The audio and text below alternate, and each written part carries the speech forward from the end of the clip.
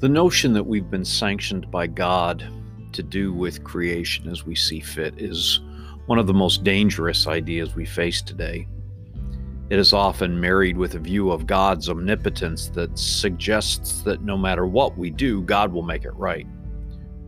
Neither of these ideas represents a good translation of the creation text, but together they represent a critical impediment to addressing the deadly effects of global climate change. The creation story holds for humanity a very different vocation in relation to the environment than the one we currently practice. Though we are part of creation, we are created in the image and likeness of God. While all creation bears the imprint of God's creative love, humanity is imbued with the essence of God and the attributes that enable us to reflect and embody the image of God. To live this with integrity, especially as it relates to the rest of creation, means that we would live in ways that are consistent with God's own creation story. This is the foundation of our vocation, a vocation that is woven into the creation story itself. We are to be stewards, caretakers of this incredible gift we call creation. We harness the creative power of God and the functionality of all creation to care for one another in the totality of the created order. Using the gifts that come with being created in the image and likeness of God, with God's help, we can reverse the effects of global warming and blunt the devastating consequences of climate change. However, it isn't the knowledge that prevents us from acting. It is that we lack the will to make the tough choices.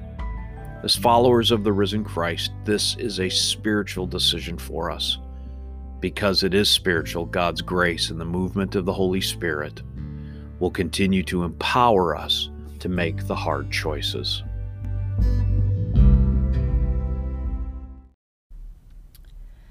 This morning's Hebrew scripture reading comes from Genesis chapter 1, verse 1 through chapter 2, verse 3. In the beginning, when God created the heavens and the earth was a formless void, and darkness covered the face of the deep, while a wind from God swept over the face of the waters. Then God said, "Let there be light." And there was light. And God saw that the light was good. And God separated the light from the darkness. God called the light day, and the darkness he called night. And there was evening, and there was morning, the first day. And God said, "Let there be a dome in the midst of the waters, and let it separate the waters from the waters." So God made the dome and separated the waters that were under the dome from the waters that were above the dome. And it was so. God called the dome sky. And then there was evening, and there was morning, the second day. And God said, "Let the waters under the sky be gathered together into one place, and let the dry land appear." And it was so. God called the dry land earth, and the waters that were gathered together he called seas. And God saw that it was good. Then God said, "Let the earth put forth vegetation, plants yielding seed, and fruit trees of every kind on earth that will bear fruit with the seed in it." And it was so. The earth brought forth vegetation. And God saw that it was good. And there was evening, and there was morning, the third day. God said, "Let there be lights in the dome of the sky to separate the day from the night, and let them be for signs and for seasons and for days and years. And let them be lights in the dome of the sky to give light upon earth." And it was so. God made the two great lights, the greater light to rule the day, and the lesser light to rule the night, and the stars. God set them in the dome of the sky to give light upon the earth, to rule over the day and over the night, and to separate the light from the darkness. And God saw that it was good. And there was evening, and there was morning, the fourth day. God said, "Let the waters bring forth swarms of living creatures, and let birds fly above the earth across the dome of the sky." So God created the great sea monsters and every living creature that moves, of every kind, with which the waters swarm, and every winged bird of every kind. And God saw it was good. God blessed them, saying, Be fruitful and multiply, and fill the waters in the seas, and let birds multiply on the earth. And there was evening, and there was morning, the fifth day. God said, Let the earth bring forth living creatures of every kind, cattle and creeping things, and wild animals of the earth of every kind. And it was so. God made the wild animals of the earth of every kind, and the cattle of every kind, and everything that creeps upon the ground of every kind. And God saw it was good. Then God said, Let us make humankind in our image, according to our likeness, and let them have dominion over the fish of the sea, and over the birds of the air, and over the cattle, and over all the wild animals of the earth, and over every creeping thing that creeps upon earth. So God created humankind in his image. In the image of God he created them. Male and female he created them.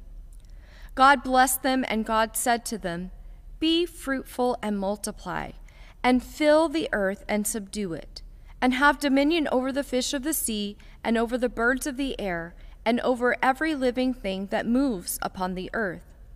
God said, See, I have given you every plant yielding seed that is upon the face of the earth, and every tree with seed in its fruit. You shall have them for food.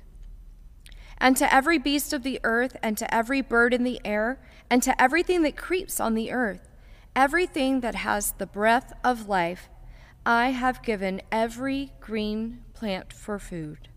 And it was so. God saw everything that he had made, and indeed it was very good. And there was evening, and there was morning, the sixth day.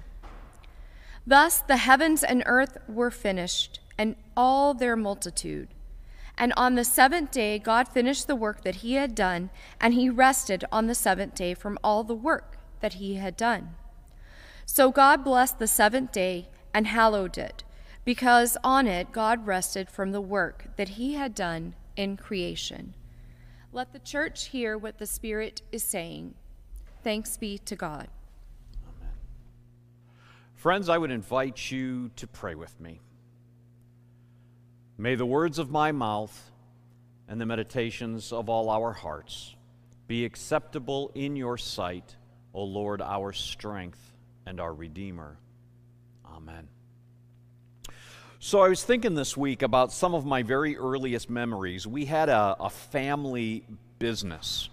Not your normal family business, but it actually was kind of a side hustle that my parents had.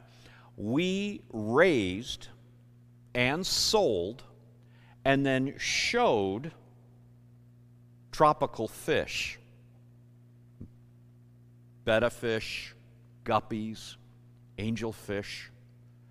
Our whole garage was shelf after shelf after shelf after shelf with fish tanks. And we would go all over the Great Lakes region. I mean, to some of the garden spots. We would go to Toronto, and we would go to Milwaukee.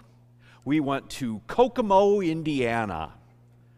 We went all over the place showing these. And this was something, it wasn't just that my parents did, but my sister and I did as well.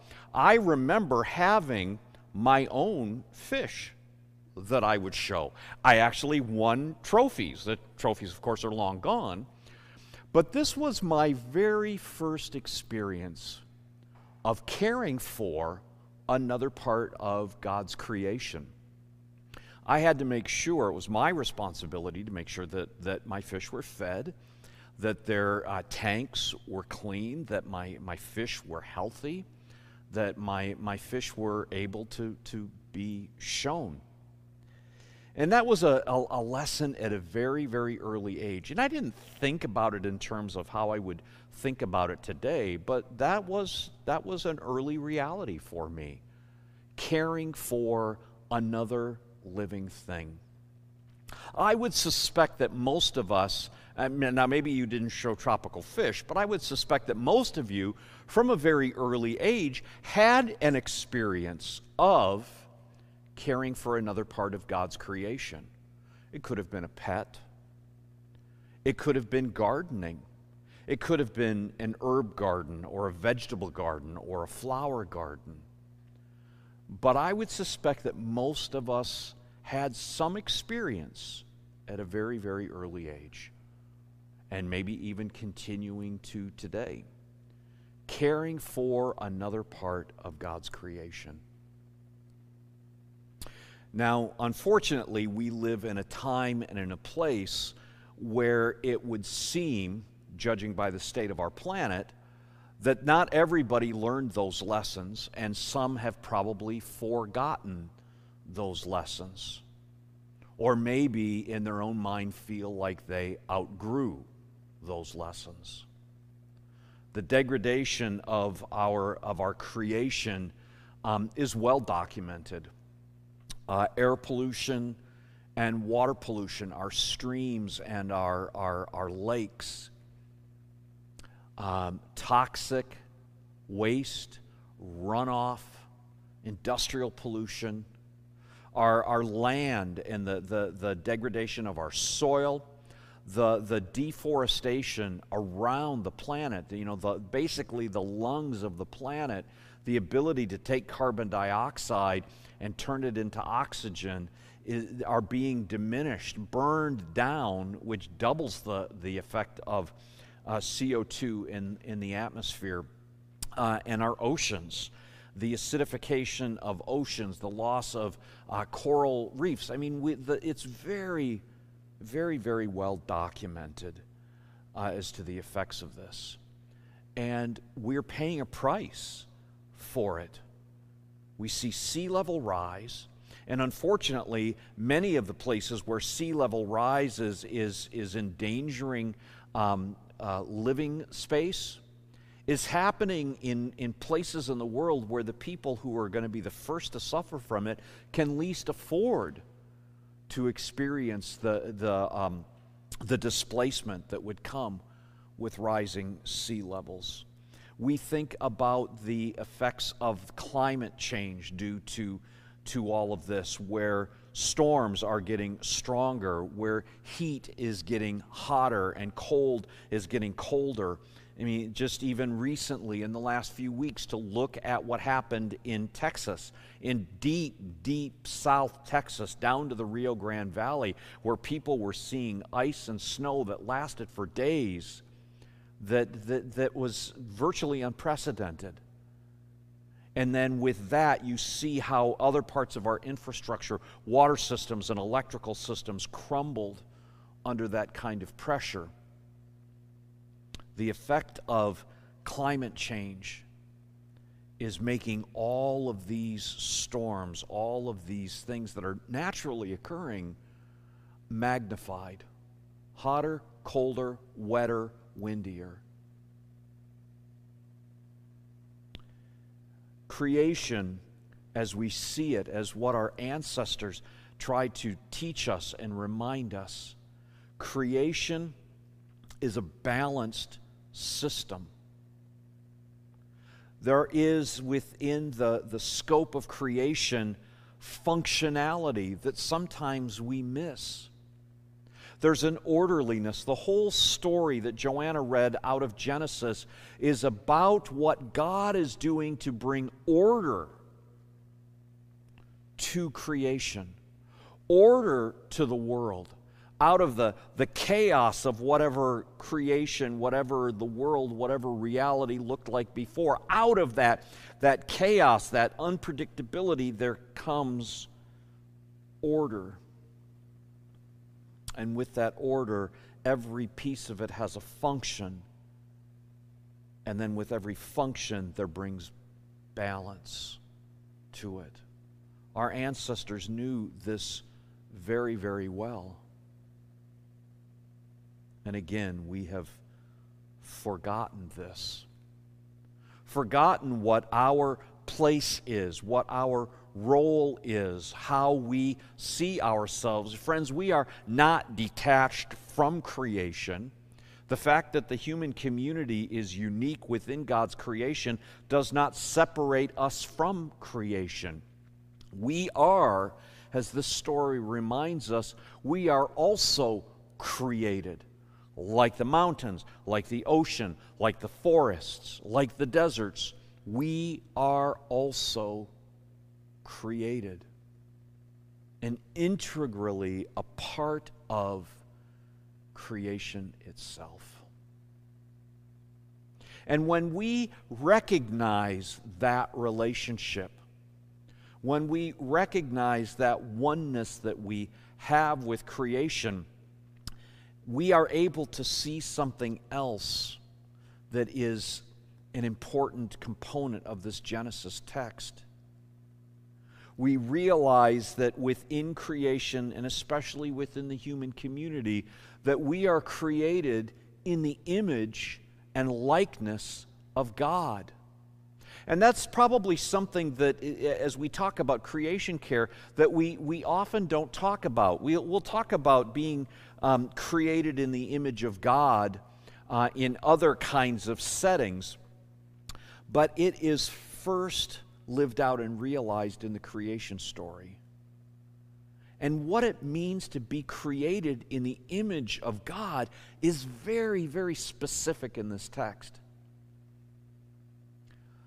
Lots of conversations about what God looks like.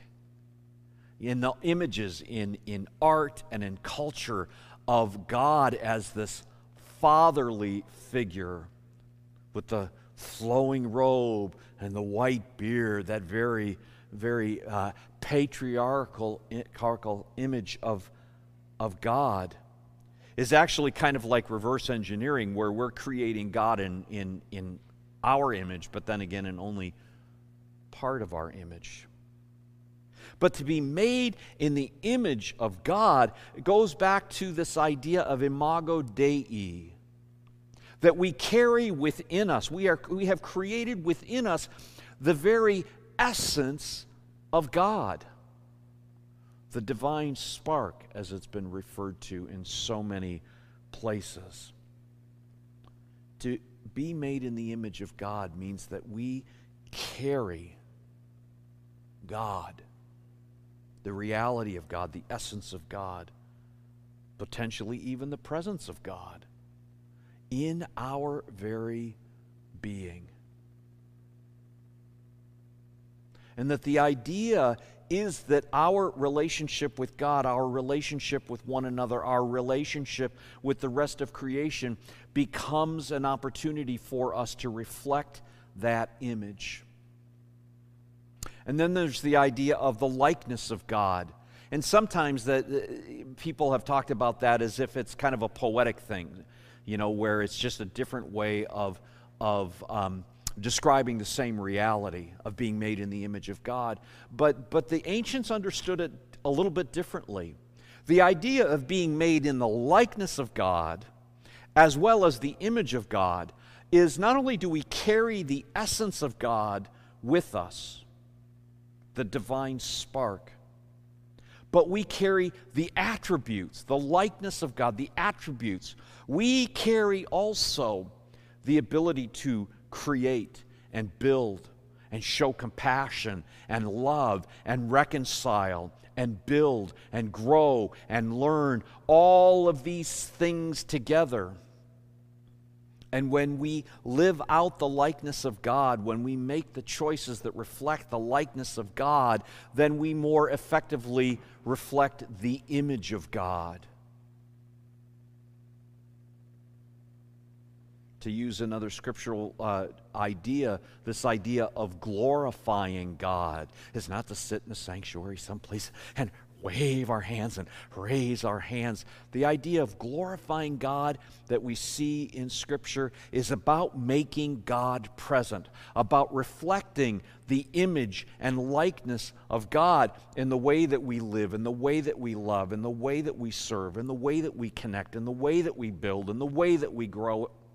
You get the idea. we glorify, we make God present when we learn to live the image and likeness of God, to reflect that.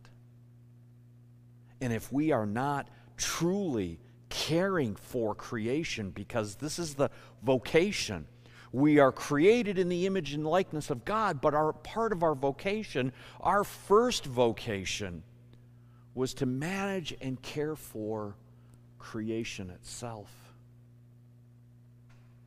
If we don't care for creation, if we don't work to manage and live in this spiritual relationship with the rest of creation and with God, there's no way that we can really effectively reflect the likeness and the image of God. We are created to be stewards of creation. That means each other, but it means the air, the water, the ocean, the land, the trees, the soil, all of it. And at this point, we need to reclaim two words that become kind of the axle on which industrialization has turned. The idea in Genesis that we are commanded to subdue and exercise dominion over creation. I think we have a sense culturally of what it means to subdue and exercise dominion. It's about power, it's about control. But the ancients understood something different. The idea of subduing creation is really more akin to the idea of understanding creation, to see what's available. I mean, our first medicines came from the rest of the created order. When we needed vitamins and nutrients, we ate it in the plants and the animals and the fish and the birds. Now, if we need nutrients, we use chemistry and we make it in an easy-to-swallow little pill. To subdue is to understand it, to harness the great power that exists in creation. And we think about this in terms of our energy, to harness the power of the sun, to harness the power of the wind and the waves. And then dominion. Dominion is not about domination. Dominion in its most fundamental understanding in the actual Hebrew word that gets translated as dominion is stewardship. To care for appropriately, purposefully, in the image and likeness of God, to care for all of creation. Friends, the idea of creation care is not a liberal agenda. It's not a progressive pipe dream. It's a spiritual responsibility that we all have. The foundational text of who we understand ourselves in relationship to God, Creator and created, calls us to be stewards. Friends, I hope and I believe that our world can be renewed. Our environment can be renewed. Our lives can be renewed. The balance within creation can be renewed. Because we have this incredible gift from God that we can put people on the moon, that we can put stations in orbit, that we can plumb the depths of the oceans and climb the highest mountains, that we can create these incredible cures for diseases that before had killed thousands of people. That we have the wherewithal to address the needs that would bring balance. that we can again reclaim deeper understandings and deeper expressions of living in the image and likeness of God. I believe that we can do that.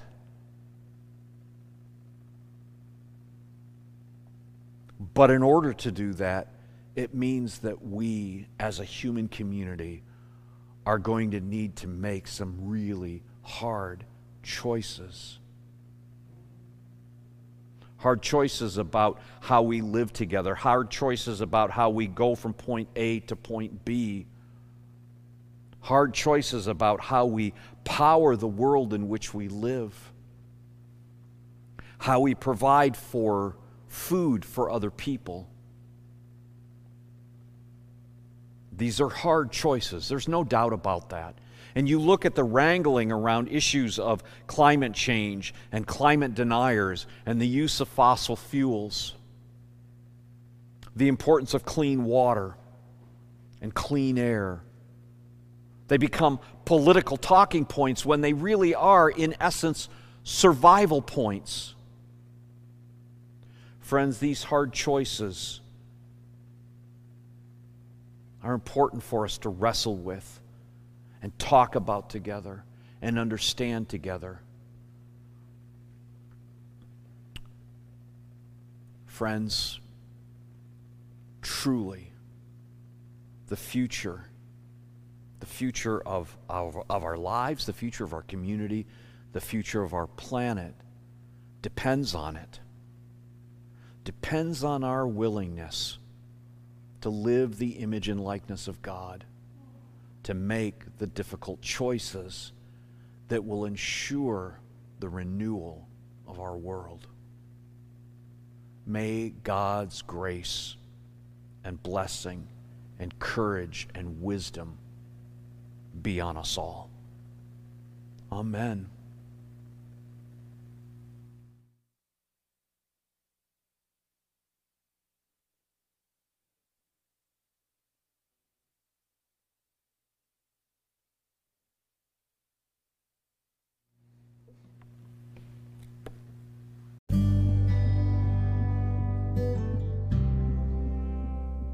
Thanks for joining us for this sermon from Redlands First United Methodist Church.